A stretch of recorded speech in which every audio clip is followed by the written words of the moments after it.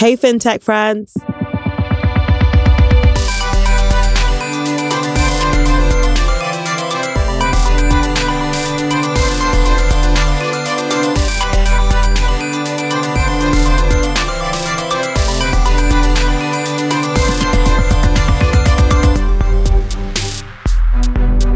Hey, Fintech friends. Welcome to one of the best news and Fintech podcasts out there.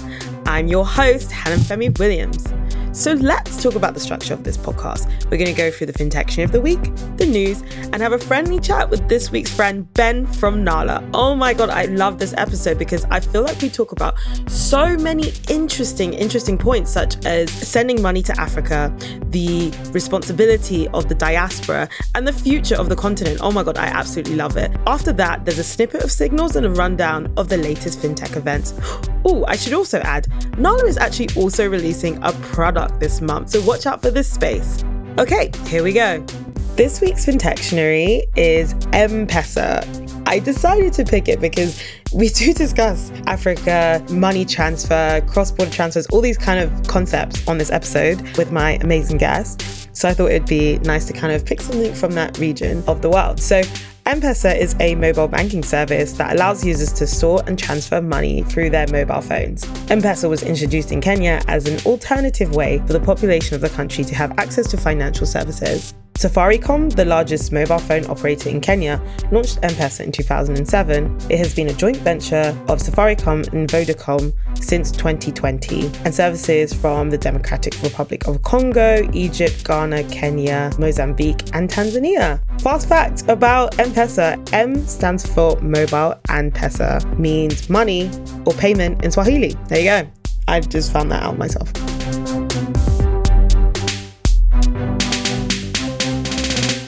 This week in Fintech.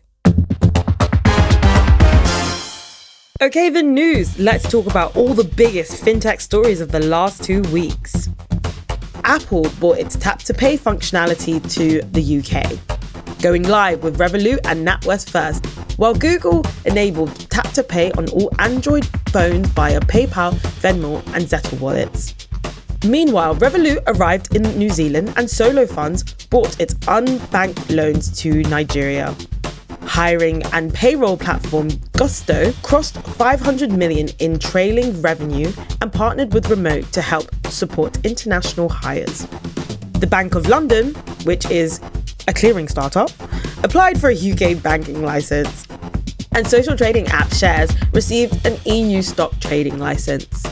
African payment provider Flutterwave is getting into tuition finance, and the Swiss Green Fintech Network launched.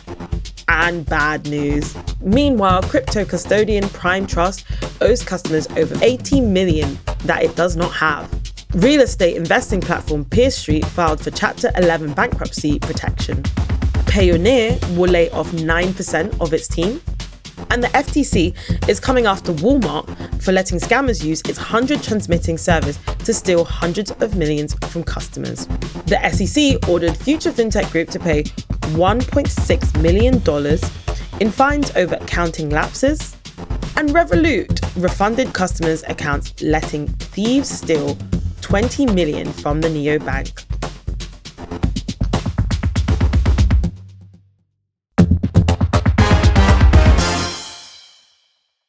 Meet this week's guest, Ben, or Benji. Benjamin Fernandes is an award-winning Tanzanian speaker and entrepreneur. Ben grew up in Tanzania, then earned scholarships that took him to America for the first time at 17.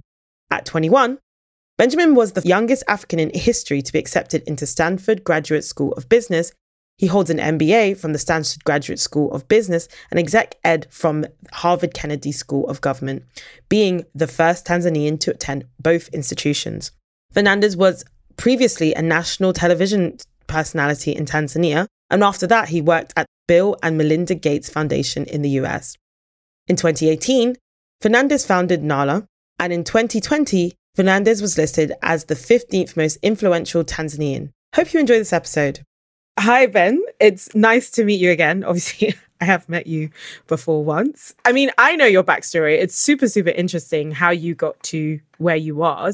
And I think it's a really good place to start. So do you want to just say I'm sure you're used to saying it, like a bit about yourself, how you got here, what you do, who are you, all these things. Cool. Great. My name is Benjamin Fernandes. I'm the founder and CEO of Nala. Home is Tanzania, East Africa. So that's where I grew up. I grew up in Dar es Salaam. And when I was 17, got a scholarship opportunity that took me to America for the first time to live there, and went and started studying there. Got involved in payments through television. So I used to be a TV host on local TV. Then moved up in the TV industry, but more looking at payments and local payments through TV subscription. So enabling people to pay for TV subscription services through mobile money. That's how I got involved in the industry in the first place. And then the joke you tell your friends when you don't know what to do with your life, you go to grad school. So that's what took me back to America the second time. And really started looking at payments as an industry that I was really passionate about, and really wanted to make a difference in the space. So the question I would ask myself is, why is Africa, which is the lowest income region in the world, the most expensive to transact in? And didn't make any sense for me. And so the question that keep me up at night is, how can we use technology to reduce the cost of global trade with the region that I really care about a lot? So that's the question we answer at Nala and work towards solving every single day. Yeah, I mean, I have a specific anecdote from a couple of weeks ago when I was in Africa. But before we kind of go into that, how would you explain what Nala is doing if you were to explain it to like your grandmother? Like, how do you explain it in the most simple terms? Yeah, so we have two products. We have a consumer product which enables people to send money from the UK, the United States, and 19 European countries to 7 African countries today. So people can download an application on their phone and connect to any UK bank or US bank or European bank and send to every single bank account in most markets that we operate in Africa, or mobile money wallets that we operate with in Africa. So the likes of M-Pesa, MTN, and so on in other countries. These are mobile network operators that provide a wallet for people to manage their finances locally in these regions. So that's our consumer product. And our business product, we're basically building African payment rails, so enabling global trade for people who are trying to do businesses long-term across the continent. So large companies that are doing cross-border trade and things like that. We have a Knowledge for Business product that supports those sort of businesses. You can see it's definitely so needed in Africa.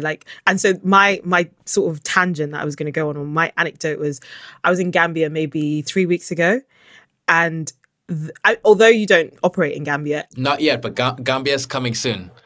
Very soon, actually, a couple weeks away. Oh, that's amazing because it's needed. But I'm Nigerian, so in a lot of ways, every time I go to Africa, I go to Nigeria. And so although it's not perfect, I'm kind of used to the system. I understand the system.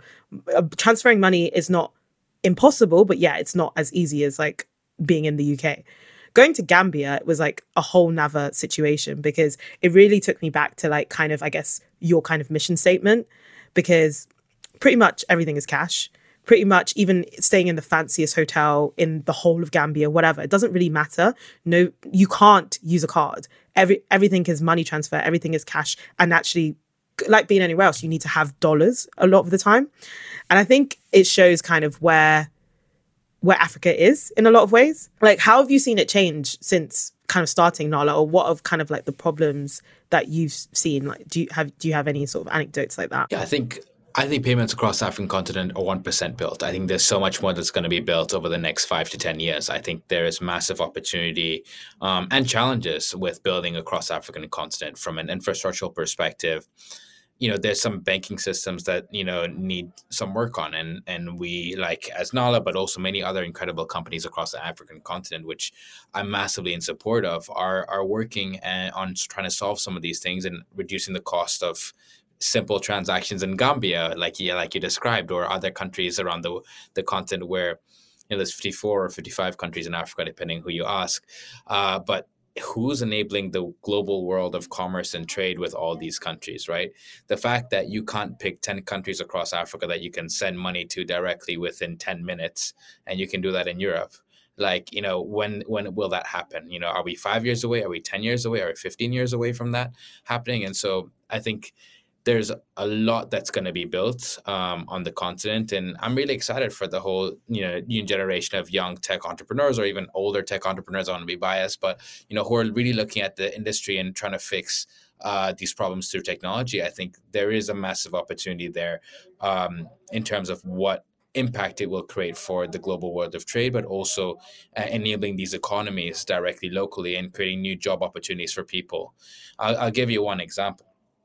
you know, TikTok last year paid over $1.3 billion in gift cards globally. Why? Why couldn't they send that money directly to an M-Pesa wallet in Tanzania, or an MTN or Paga wallet in Nigeria, or a UBA bank account there, right? And who's going to enable large global companies like that? They're trying to build this whole new creator economy. When are African creators who are extremely talented going to be paid directly into their own wallets, where they can use it in local fiat currency in their own market, versus getting sent a gift card that, how many Netflix subscriptions are you going to buy for people? You can buy 5, you're not going to buy for the whole country, right? I met a friend who recently received a gift card of like $1,400, and he's like, I don't travel, I don't have a passport, I don't know what to do with this, So I think those are the sort of things that, while there is the continent is evolving and growing, there's still a lot of challenges from an infrastructural perspective that, companies like ourselves, like Nala, really work hard day in, day out to try to resolve. When it comes to Africa, or any country, any continent or anywhere, smartphones are everywhere and they're so ubiquitous. So smartphones have essentially made it that it's not, they've kind of bridged this gap that we used to have when it's one country's like this, one country's like that. Everyone has a smartphone. And I think Africa, in a lot of ways, is ahead when it comes to kind of how people use smartphones or how people transfer money in smartphones. What do you see as kind of, I guess, the hopeful elements where you could say things are moving ahead and the infrastructure is being created? I'm excited for what the future of the African tech space is going to look like over the next 5 to 10 years, with what's going to be evolving and built in the region. I think there are people who are focusing on the problems in these markets, and I think that's going to be massively impactful for what the value of the solutions that they create. And I think we're going to see the long-term value of this over the next several years, maybe not even today, right? And even with simple items such as infrastructure locally in the market, how are we doing that at a scale that enables even intra-Africa trade? For example, today, Nigeria trades a lot with the UK or other countries, or Ghana trades a lot with European markets. Tanzania buys butter from Europe instead of buying it right next door from Kenya. Why? Right? As logistics starts to get better, as trade starts to get better, as transportation starts to get better within both countries, how do we make these cheaper versus that Swiss Air flight that flies in every single day to Tanzania, bringing goods in and out, right? So how do we enable African countries to trade with each other more often and more frequently, and also make sure the cost of these trades are low?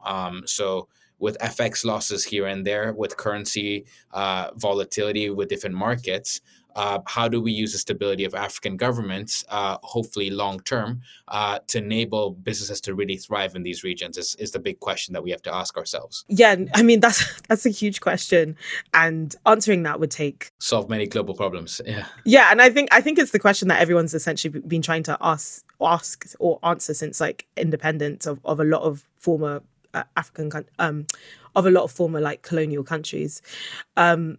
And I think there is a lot of change, but there's a lot of drawback. I have a question, and I don't know if you have the answer to it, and it does relate to something you've just said. But what do you see? Obviously, Nala trades a lot with the UK, and now, of course, a lot of European countries. And I see you guys on the tube and all these things. But what do you see the, I guess, responsibility, or is there a responsibility to for the diaspora to kind of help with this kind of infrastructure that you're talking about, or the development of all these countries? Yeah, I think that's a good question. I think the question about what responsibility do we see the diaspora to help? It's a big question. I've been a diaspora myself, right? So when I went to America for the first time, for grad school, I was diaspora, right? Because I used to live in Tanzania, and now I live in America, and I was going to grad school there. Then I started working there, but my family and everybody lives back home. So I'm also trying to support different work and different things, my cousins, my relatives, and so on. I think the African diaspora definitely have a larger burden financially to support their families. Because there's a whole idea of generational wealth doesn't massively issue in many African families. You don't have families who've been here for 5 generations in London that have earned so much money they don't like their families are taken care of in, Nigeria, right? And so when you ask like a lot of African diaspora, like very rarely will you find somebody who's been here in their 40s in the UK that doesn't send money to Africa. Like very rare, unless it's like the new younger, like whatever woke generation or whatever. I joke about it, but it's the thing is like really looking at there's a lot of weight for like this burden falls around fellow Africans about like trying to build back the continent. But I think the question that everybody should ask ourselves is to each their own, right? So like it shouldn't be like every diaspora feeling like they have to help Africa, right? It's not that burden shouldn't be on them, but it's the question of what they truly want to do, what they're like. If are you doing it for the praise or are you doing it for your purpose? If you really truly believe that you need to do that and help build a continent through technology, through payments, to sending money, to funding projects, I think that's where you can jump in and diaspora could be involved. Even like a lot of the work we do, most of our customers are African diaspora in the UK, the US, and in Europe, right? And then we have a bunch of people who are also building businesses through Nala. So about 28% of our user base are daily active. And we asked them, like, what are you doing? Like, why are you daily active? It's really weird because like most people send money once a month. You're sending money every single day. Like, what's going on? And they'll tell us something like, oh, Benji, I'm actually building this business back in Ghana. I'm actually building this business back in Kenya. I'm actually building this business back in Tanzania that I'm trying to run from here and collect revenues so I can use those revenues from there to support my family instead of just keep sending money every single month, right? The other thing that even with sending money home, like there's two elements that it also is heavily weighed on. One is the health industry. The second one is also the education industry. So like those are the two most popular reasons for why people send money home. It's like, oh, so and so is in hospital. I need to send money to support them. And those aren't small bills. Those are big bills that people have to, take up and use their own UK salary to help cover, right? And it's not easy. And you might ask yourself, well, doesn't everybody have insurance, or doesn't the NHS exist in Africa? No, it doesn't. And my first time getting health insurance my whole life was the first time I moved to America. I didn't ever have health insurance. Even when I moved back to Tanzania, I didn't have health insurance. Recently, when we were raising our fundraise, our investors, like one of our investors, like during the due diligence process, asked me, "Do you have health insurance?" Like, no, I don't, right? Because it's not a common thing. It's not a normal thing. Less than 2% of the African population have health insurance, right? It's not. There's an aspect of trust that's missing. There's an aspect of, I was telling one of my friends jokingly, I said, building an insurance company in Africa is really hard because your competition is literally Jesus. Right. So like people are like, oh, I'm going to pray, I'll be fine and I'll be okay. So I think that's one is the healthcare industry. The second one is education, right? So people want to support loved ones, nephews, nieces, aunties, whoever are going to school. But what else happens to that money? Does that stop African diaspora from, let's say, in your case, let's say owning a house in London because they've sent 40% of their wealth back to Nigeria, right? And they could have parked that money to own a house here, then hopefully generationally like that, And so these are the challenges that you particularly see with African diaspora that, and I said, not everybody should be responsible to send money home, but it's to each their own. Like if you want to build the continent, you can. I'm not saying if you're not sending money home, you're not building the continent. You can build it from many different ways, right? So like whether you turn into a VC in the tech space or you build a company that, resolves problems African in tech space locally, those are all up to you. I think you bring up some like really interesting points there. Like I actually am, what am I, like third or fourth generation diaspora on my mum's side, but then I'm like second or first generation on my dad's. So he was the first to come on his side. So I've kind of seen it from both perspectives, where now I feel like very connected but disconnected from Africa, but I don't necessarily feel this obligation to do anything. But then I think equally, I have friends who they want to go and they want to build and all these types of things. And sometimes if you're born and raised in like the West, I equally feel like you can sometimes think of it in a very Western perspective, as though people aren't already doing stuff.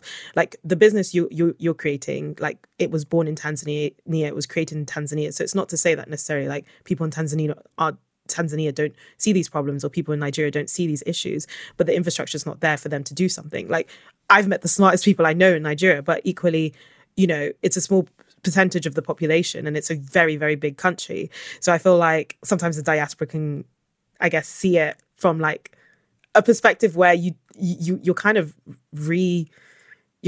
doing a lot of the things that you hate, that like I guess like colonization brought, where you're trying to tell people how to run a country just because like you've had a Western education and stuff.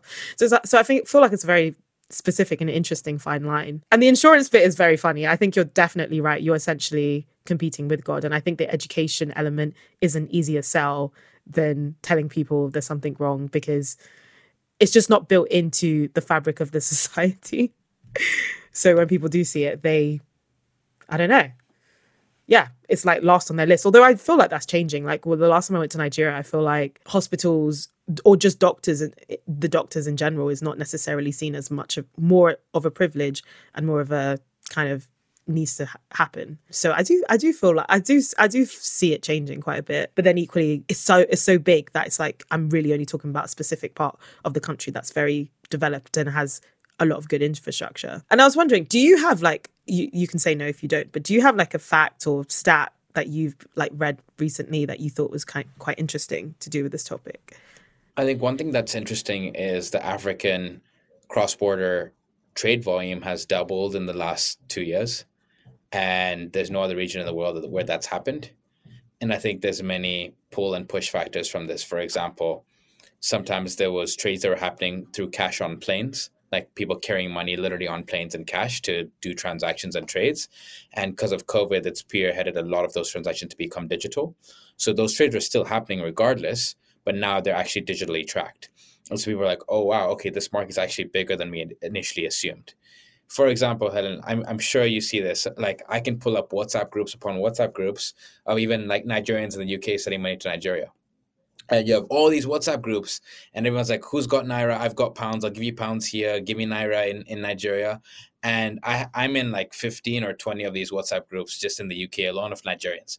And people are like, this is how people send money, right? But the point I'm trying to make is those transactions aren't tracked, right? And so what's my point is, how big is the market truly? Like, there's official numbers that will say like, okay, the market size is this big, but then unofficial numbers is maybe, 60 to 70% of the true volume. Like, if I take you to East London, Helen, and we go get a haircut, my barber in East London, I ask him, I was like, hey, like, I remember the first time somebody told me about this, I didn't believe them. I went to get a haircut in East London, like, Barking area, Dagenham, those neighborhoods. And literally, you get your haircut, and then you ask the barber, like, hey, I want to send money to Kenya or Ghana. The barber will pull up his cell phone and ask you, which rate do you want? And show you, like, maybe 30 WhatsApp groups with different rates. And then you pick the rate. And I tried this. You pick the rate and you give him cash or like send it bank transfer to his account. And the money will literally arrive in Kenya or Ghana within an hour, right? And so there's whole ecosystems of global transactions to African economies built on trust, built through WhatsApp, right? And so true market size is significantly massive that most people actually don't realize how big it truly is. No, I do you know what? This isn't the same example, but I was at a wedding, Nigerian wedding on the weekend. Mm-hmm. And I don't know if you've ever been to a Nigerian wedding, but we obviously spray. So we spray people with money. Yeah, with cash. Yeah. And it doesn't matter that we're not in America, we use dollars. So like, you'll go to a wedding and there'll be these guys, I can't remember what their names are, and they're just at the back with a bunch of dollars. Like, they're essentially like money exchange people. And like any Nigerian, like, it's not like you think, oh, where are these people? They're always there. Like, it's their job. They go to every single wedding. And the other day, I was thinking about it the other day, because I was like, that is quite bizarre. Like, I don't see that in any other part of my life, because everything is digital. And not only is it digital, why do they have dollars? It's bizarre. But it's not bizarre, because like, it's part of the culture. It's entrenched within what we do, what we do, how we trust. And essentially they'll tell you the rate. It's not like I've ever looked up like how much is the $20 that I'm buying or whatever it is. I just take it and I accept it and I spray it on the couple getting married. And so I get what you mean, because there are a lot of these like, I was going to say strange, but they're not even strange. They're just inbuilt things that I feel like with cash and like my culture, we just do, but we don't even think about it because we're like, this is just the system and this is how the system goes and we're just going to do it. And I think I even saw that in Gambia because, to your point, like on the strip, the main strip, there's like it's like a whole strip of money exchanges. And you go into every single one and every single one is giving you like a different rate just to beat the other one. But you're just trusting all these systems and you're not even necessarily sure what the back end of it looks like. You just know that they've been doing this since the beginning of time. So you just do it with them. Yeah, exactly. 100%. Yeah. And you just, it's built, it's part of the culture. It's built on trust. And yeah, like trust beats everything at the end of the day. So how do you build that trust into Nala? Like Nala's digital. You're trying to kind of get people away from that cash society. So how do you build that into a digital product? Great question. So one of the things that's really interesting for us is one of the things that has worked really well for us. One of our premises that we built Nala on is just like transparency. For example, if you go to our website, our roadmap is there. We tell our customers every single thing we're building. And people are like, aren't you crazy? Like your competitors are going to look at that. I'm like, cool, competition makes us all better. If anything, it raises the bar of stuff they should have built a long time ago, quite frankly, right? And then even with our customers, we try to do customer meetups. So every city we're in, we're like, okay, cool, we're hosting this meetup with our customers, and our customers show out. Like 2 weeks ago, I was in Boston, and like we tied a customer event with one of these athletes that were coming into town, a Tanzanian athlete. And we had like 150 people show up to meet us as Nala, right? And that sort of thing builds us trust because people were like, trust our brand, trust people behind the company. And we're very honest about stuff. And so for trust building for us, like it's many elements. One is transparency through telling people about like what we're building and why we're building it. So like if they make a request, we add the request to the board and like we tell them when it's going to be prioritized. People know when we're going to build what they've asked for.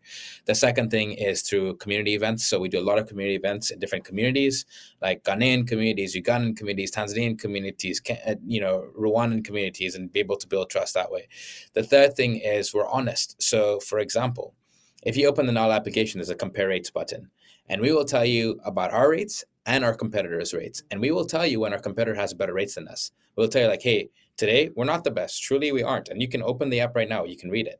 And we're like, truthfully, we aren't the best. But you know what that leads to, Helen? 9 out of 10 customers after 1 year still use Nala because of that, because we're honest, right? And so even though we're not the best, like we tell people we're not the best. And I think that for us builds a better long-lasting business for us long-term versus just trying to hype on small wins here and there and that aren't long-term sustainable. Other things we do to build trust is we really try to like tell people when we suck. So for example, if there's a bank transfer that's delayed to Nigeria or Ghana or something, we will tell people like, hey, look, this is what happened and here's why this happened. And we write that in our copy. Obviously, some people don't care. But, for the people who do, like, it reassures them that we as Nala didn't run away with their money or, like, put their money somewhere else. We're like, here's what happened. Here's where it failed. Obviously, people are still upset. But I think versus just saying, oh, it's delayed, I think people would be more upset if we didn't tell them the why behind why it's delayed. That's so funny. Oatly, the milk brand.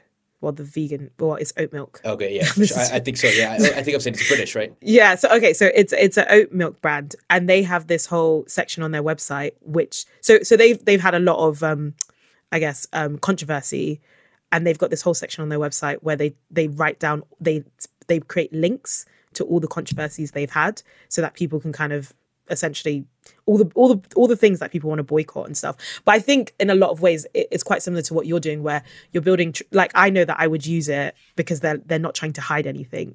You're trying to say like we sometimes mess up, but that's all right.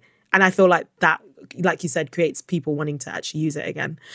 I'm going to move on because we're running out of time. Just 2 quick things. I'm going to ask you the last question that the last guest asked. And it was, what regrets do you have on your journey as a founder? None, to be honest. Like, I'm not a person who lives life with regret. I think everything happens for a reason. I think if God's put you on this earth, like there was a reason why those things happen. There's lessons that you learn from them.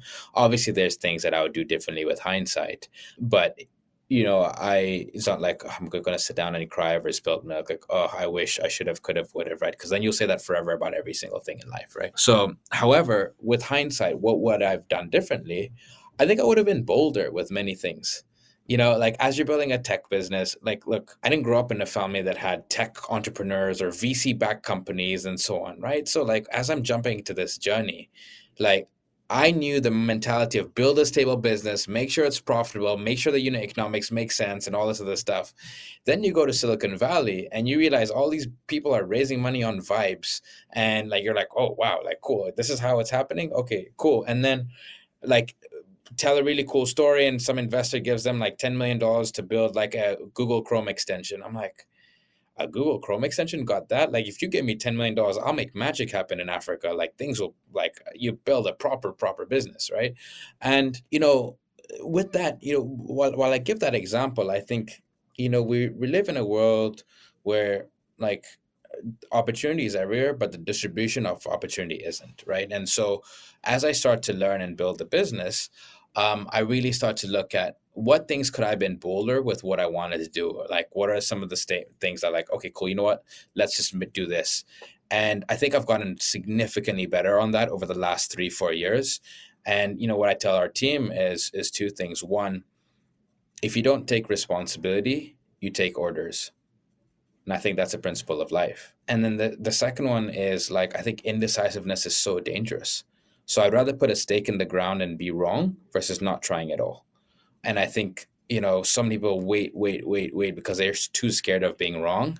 But right now, I'm too scared of trying and like not even knowing, right? And asking myself, what if? And so I think that's the approach, obviously with proper judgment and so on. Don't go and do something crazy and say, oh, I heard Benji say it on a podcast, but really think strategically about like, all right, what's a big bet? Like, let's be bold about this. Let's really think strategically about this and put a stake in the ground and put our money where our mouth is. And like, I think that those are some of the things I would have done bolder earlier. I think, yeah, we've went through a lot as a company. Like Helen, when we first met, we were just coming out from a pivot. We built this entire business in Tanzania, grew to 250,000 customers, and then had to shut down that entire business. And then we were pivoting to international money transfer. And that was one of the hardest moments for me as a founder ever. And I remember many people are saying like, oh, just shut it down. Okay, cool. Good job. Like it was a good run, whatever, like, return investor money, like close shop, like restart a business, whatever. And I had to, talk to my CEO and CTO and tell them like, hey guys, look, let's go at it again. And restart all over from zero. Helen, I'd never lived in England before, ever, before we launching a business here. Today, our largest customer base is in the UK. I remember the first time I was trying to come to England on my Tanzanian passport when we were red listed. I flew through Uganda I spent 14 days in Uganda. I got sent back to Tanzania. I flew through Amsterdam. I got sent back to Tanzania. I flew through Doha. I got sent back to Tanzania. I went and got a visa to go to America just so I can get to England to meet our customers for the first time while trying to build this business during the pandemic. I get to England. They're like, oh, what are you doing here? I'm like, I'm going to see Stonehenge because like, I'm on a tourism visa. I can't work. So I had to like make something up to just get into the country. And so like, I'm trying my best to build this business as an entrepreneur, right? Like today, like this time last year, we had like 12, 13 people at the company. Today we have 91 in the last 12 months, right? And did I think that would happen? Did I think, like we'd be where we are today? Absolutely not. Could I have written it like this? Absolutely not. Like, but I was just push our team to really focus on the problem, focus on our customers. And like, that's why our retention rate is so high. Like if we truly fall in love with the problem, we're going to build solutions that are going to be effective and massively valuable for our business. I do think you make a good point there because it's really, really, it's number one, just on a side note, I do think it's so difficult when you have a passport, like passport privilege is a real thing, and being able to build on being able to do anything really, it's a privilege. Like it's a privilege to be born somewhere that allows you to move around, allows you to meet people, places, etc. And even just that obstacle is just so difficult. Like I think being born and raised in the UK, sometimes it's easy to be like, I'm just going to go here, I'm just going to go there. Brexit has made it a little bit more difficult, but not anything compared to anyone who has a passport that's non-Western, essentially. Like the reality is you can go anywhere. And like I said, you're not just trying to do tourism, you're trying to actually build something. So it's really, really difficult. And so I'm always in awe of everybody because it's just not fair. It's honestly not fair. And then secondly, I just think everyone chooses like their path in life. And sometimes you are the kind of worker and sometimes you are the person leading the ball. And sometimes you just sit chilling because you're born rich and you don't have to do anything. And we all have to kind of decide. And I think all three paths are great. Well, because they're just different elements of your life and not what isn't for the other and vice versa. So yeah, it's difficult. But yeah, I think it's about being bold, like you said. All right. I'm going to ask you a couple questions. Just a quick fire. It has nothing to do with fintech. It's just random questions. Yeah. Okay, cool. Sunrise or sunset? Sunset. Would you rather live in a world with no caffeine or a world with only raw food? No caffeine. I don't really drink coffee. I don't drink coffee at all. So no caffeine's good. What would be the tagline to the sitcom of your life? That's a red flag. That's a red flag. Oh my God. Well, that is a red flag. The fact that that's a red flag. Yeah, exactly. What meal or food do you think represents you? Chicken. Always. Would you rather perform surgery or fly a commercial plane without qualifications? Fly a commercial plane without qualifications. Yeah? Why is that? I don't know. I think surgery, I'd just be like, well, the moment I see like blood, I'm just like, yo, I'm out. Like, you know, I'm just gonna faint. But like flying a plane, being a pilot was one of my dream like jobs when I was a kid. I'm sure many people like have that dream. I want to be a pilot, you know.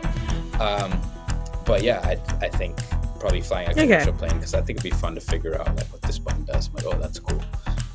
Okay, yeah, you'll figure it out. But fair enough. I think I'm the same, to be fair. Would you rather speak all languages or be able to speak to all animals? I think I'd rather speak all languages. I think languages are so powerful. Like today, I joined this call with like this large German cross-border payments company, and I spoke to them in German, and they were like, "Whoa!"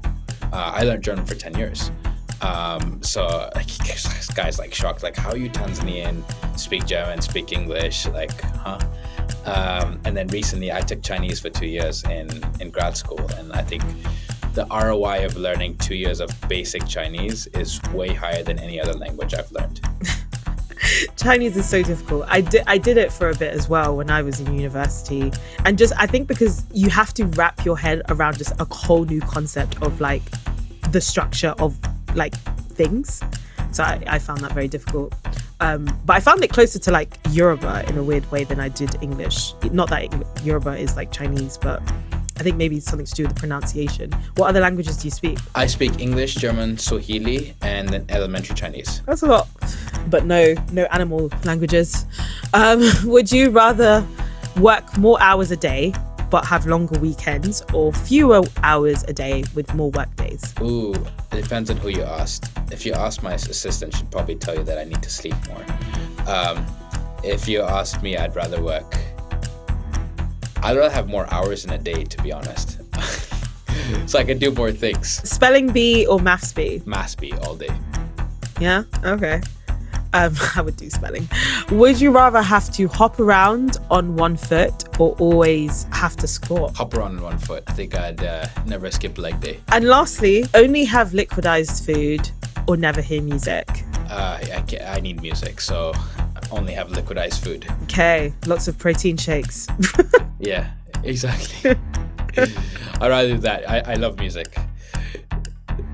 And okay, I keep saying last question, but this is the last question. What do you think we should ask the next friend? What matters to them most in life and why? What matters to them most in life and why? Deep. Okay, I'm going to write that down. That's a good question. All right, Benji, this has been pleasant. I feel like I've learned so much about you, and it's just been cute. So thank you so much for coming on Hey Fintech Friends. For sure, yeah. Thank you so much for inviting me. Say hi to the team. Signals is our subscriber-only reads, and I'm going to read you a snippet from one of the latest articles. Every fintech will be an AI company, Q2. Each quarter, we break down 4 questions on fintech activity. Number 1, which concepts are getting funded? Number 2, where are the exits, M&As, and SPACs concentrated? Number 3, which firms are raising debt and venture funds for fintech? And number 4, what products were launched over the last quarter? Which concepts are getting funded? Venture funds struggling to raise fresh funding has less VCs with the lowest level of capital since 2017, which doesn't paint a great outlook for funding in the near future. This didn't stop capital from flowing across all fintech concepts in Q2. Areas that received the most funding were consumer financing, investment structure, business financial management, payments B2B and B2C. To read the rest of this article, please subscribe to the This Week in Fintech newsletter and, of course, this podcast.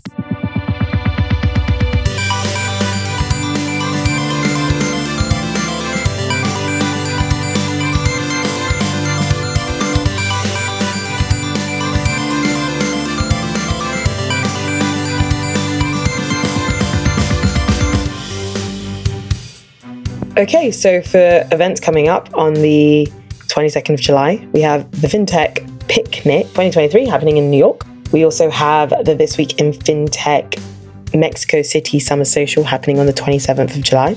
The 4th of August is the This Week in Fintech Seattle Bank Happy Hour happening on the 3rd of August, which happens to also be my birthday.